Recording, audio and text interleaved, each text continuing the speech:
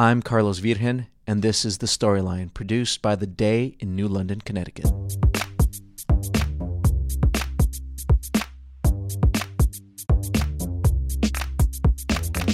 On this week's episode of The Storyline, Managing Editor Tim Cotter, a graduate of the University of Rhode Island and a season ticket holder of URI men's basketball, talks with beat reporter Gavin Keefe about UConn's new men's basketball head coach, Dan Hurley. I've been a season ticket holder through Dan Hurley's 6 years at Rhode Island, so from my 304 section seats, I've seen all but a couple of his games, and went out to Sacramento last year for the NCAA tournament, so I think I can give UConn fans who might not be as familiar with Hurley some perspective. And Gavin is the veteran beat reporter, has been following the story since Ollie got fired and since the URI season ended with their loss to Duke in the NCAAs. So, Gavin, what's the latest? He's agreed to a contract, and there's going to be a press conference, I guess? Yes, tomorrow at 1 o'clock at the Worth Center, which is their practice facility, their Champion Center, and it's a 6-year deal. First year he's going to get paid $2.75 million. It's Pittsburgh was offering 3, so it's a little under what Pittsburgh is offering, but it'll be interesting to see what the rest of the years are like. I'm sure there's other incentives built in that can make good money. I mean, he came from URI, he made, $1.1 million there, so it's a substantial pay raise for him, and it'll be interesting to hear him at the press conference. I mean, he's a real passionate guy, and but I know it's tough for him to leave Rhode Island. He's a guy who really stressed his family and his team, so it was a tough decision for him. Yeah, they talk about guys winning the press conference. I think he'll do that for sure. So the 2.75 less than Pittsburgh, the people that you've been talking to, he kind of was leaning towards UConn the whole time, it sounds like. Yes, I mean, from the beginning. I mean, the guy is a Northeast guy, New Jersey native. He played for Coach Blaney, who went on to coach at UConn on Jim Calhoun's staff, at Seton Hall for 2 years. He's always been an admirer of the UConn program. He played in the Big East for Seton Hall, so he played against Ray Allen. He saw UConn rise up and become a national power. So he's always been intrigued by the program. And George Blaney said a really interesting thing today, that he said he knew it was always his dream job to coach at UConn. So UConn had the edge right from the beginning. And I'm not sure how much Pitt was in it. I mean, URI was making their pitch. They, gave him some raises and some enticements to try to stay. He asked for money for his coaching staff and some work in a practice facility. But it was going to be tough to beat UConn because, the way Coach Blaney talked about how much he liked the program and appreciated Coach Calhoun and what he did there. And Coach Calhoun went to a practice last fall at URI and spent about an hour talking with Hurley afterwards. So there's a really strong connection there, probably as strong as it can get for somebody who's not officially in the UConn family. Hurley really had a strong connection to UConn. Now, I know in some circles, towards the end, obviously, Ollie was not real popular with at least some of the fan base. What's the reaction been, kind of in, UConn Nation? Is this seen as a real good hire, or? Well, they're thrilled. I think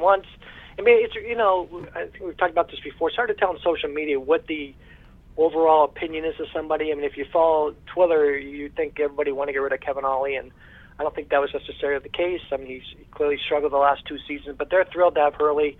I mean, he's turned around 2 programs he's been at. He was only at Wagner for 2 years, and he made that team a winner, and then he obviously went to the NCAA tournament the last 2 years with Rhode Island. So, and they think he's got good recruiting ties, which he does.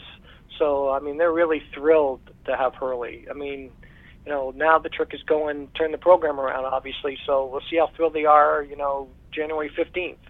But it's a great start, and I think most of the fan base is really happy to have Hurley on board. You mentioned the press conference tomorrow is in the Worth Family Center, and Hurley's really a program guy. The biggest thing he really accomplished at URI was building a program from the foundation up, improving the facilities, improving the university's investment, getting charter flights, etc. So I know to Hurley that practice facility was very important, that he wanted to go to a university that has the facilities that he can sell to recruits.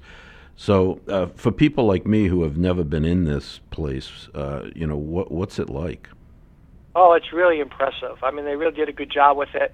You go in the front door, one side is the women's basketball offices in their practice facility, the other side is the men's offices and practice facility.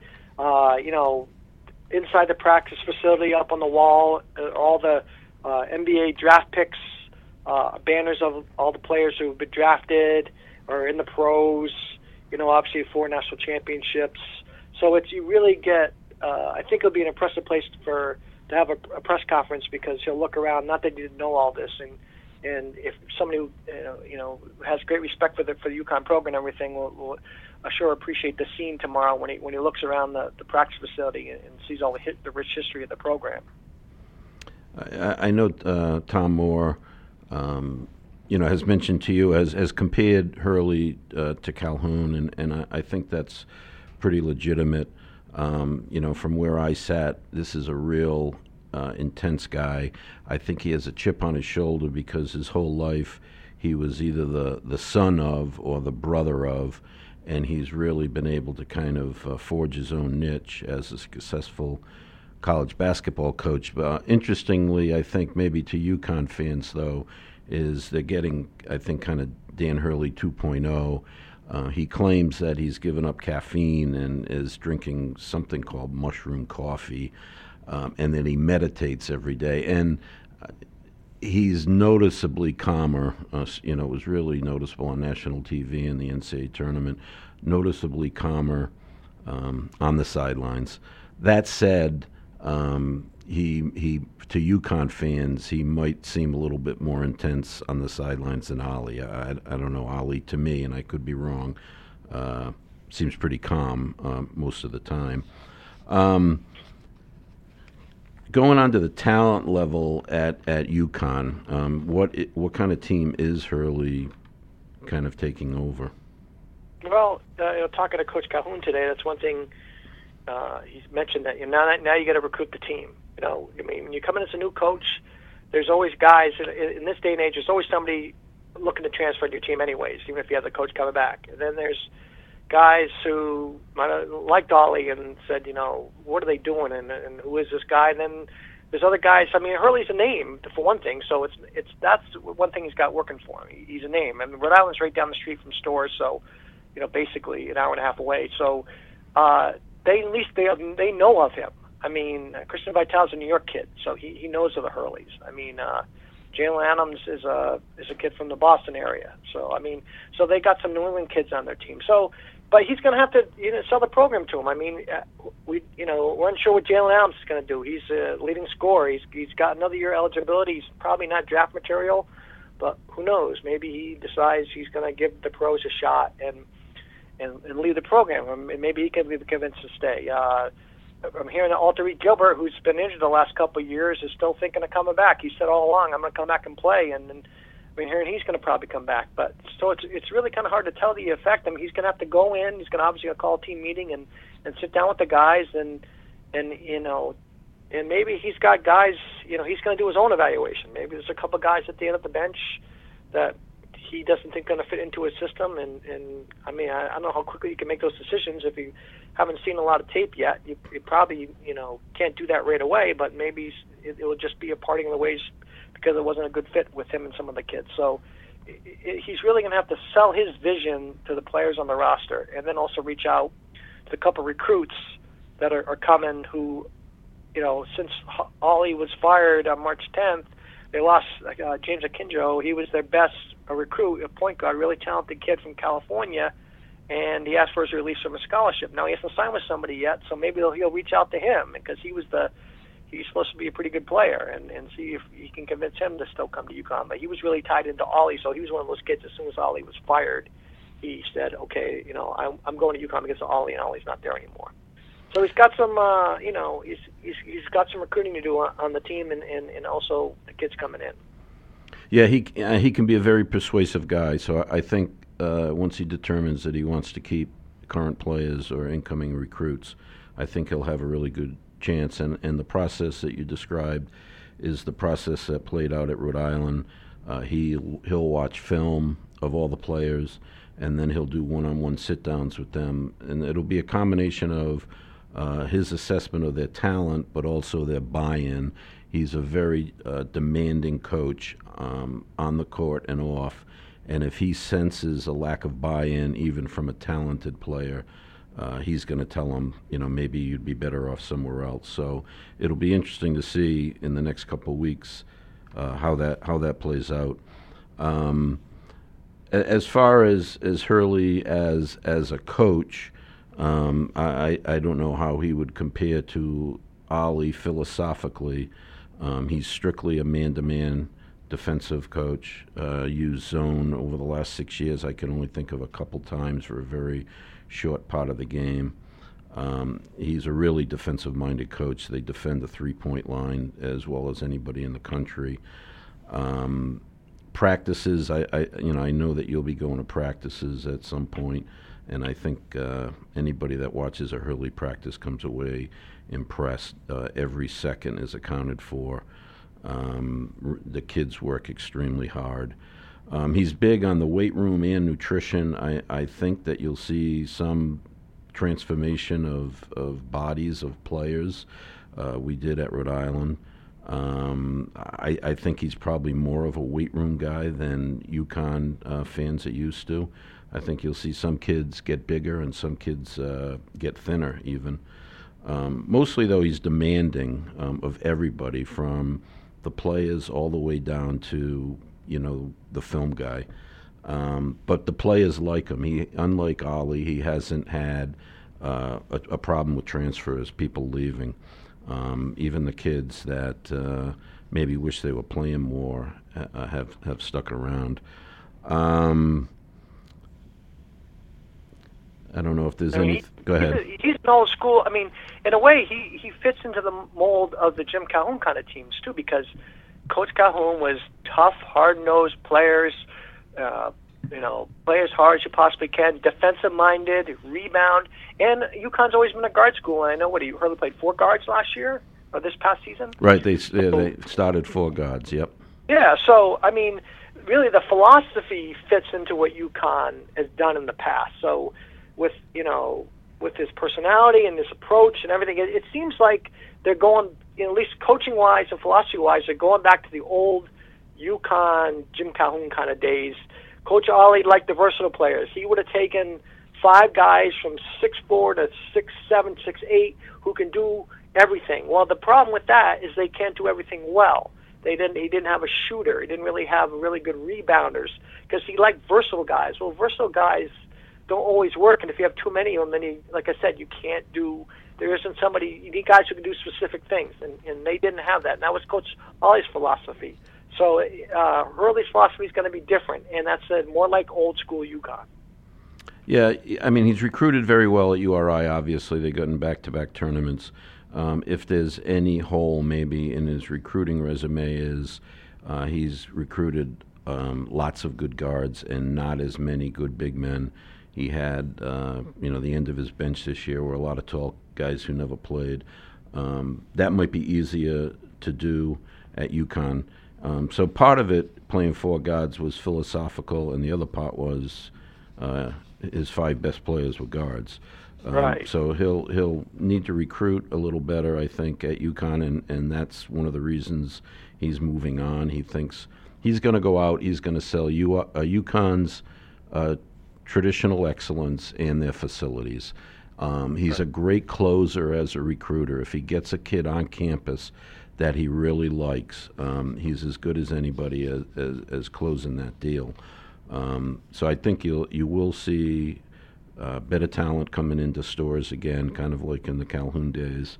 And I can't see, honestly, any way that this doesn't work out real well for UConn. But stranger things have happened. Yeah, I mean, what Ollie could take a knock for is he didn't develop players, and even during Coach Calhoun got the Ray Allens and Danya Marshalls, and so he got some All-Americans, but really the heart of his teams, he developed players, and Coach Ollie never really did that very well. So I mean, that's a big thing Hurley's got to do. I mean, because really the conference hurts you some in recruiting because kids don't always want to play in the American Conference. It's so spread out, and exposure isn't as good. You're not going to they go to Madison Square Garden once a year when they play Syracuse or somebody down there. But you need to be able to develop players, and that's where hopefully Coach Hurley can help out in that department because they haven't done well developing players. Yeah, I mean, I would say that's something he has done at Wagner in Rhode Island. A lot of one-on-one instruction, a lot of skills work, and he hires assistants based on that too. They have to really be able to work one-on-one with a player. So over 3 or 4 years, you get better individually and as a team. You mentioned Tom Moore in some of the stories that you've written this week. Kind of a funny coincidence, I guess, that after being fired at Quinnipiac, Hurley hired him because they knew each other, and now you've reported, according to sources, that he's going with Hurley to Storrs. I would assume, again, that's something that UConn fans would be kind of excited about. Yes, I mean, Coach Moore was here during the glory days. I mean, George Blaney pointed out today that it'll be good that Tom Moore is at Hurley's side at UConn. I mean, he knows UConn. He can take some care of some of the things and let Hurley kind of concentrate on what he needs to concentrate on. Like he understands UConn. I mean, you can understand it from the outside and fall from the outside, but you might not know really kind of how that works and the demands and the fan base and all that until you really kind of get into it. And that's where Coach Moore can help out. Now, I think the funny thing with Coach Moore is that he's coached. Well, he was at UConn for 13 years, Quinnipiac for 10, Rhode Island for 1. But he's never had to move. He went. He's been lived in, I think, Tolland. He lived at UConn assistant, and then he went to Quinnipiac. He didn't move. Then he went to URI. I mean, how many guys can, and now back to UConn, have 4 coaching jobs and never move from where they live? I mean, that's impossible. But he's a good job. Yeah, Coach Moore is a great guy. He's well liked to the players. He's a very good assistant coach. He's very bright, and obviously he worked well with Coach Hurley. This one season he was on the staff there, or he wouldn't be coming to UConn with him.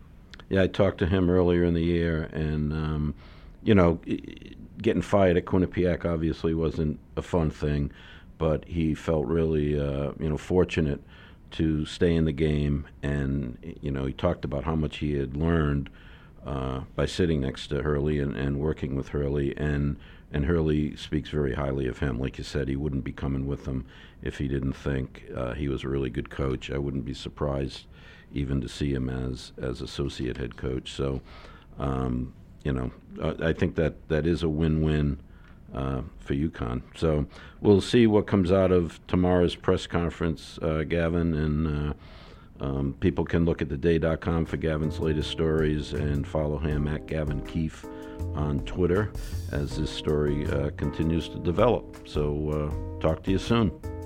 All right. Thanks, Tim. Yep. Bye.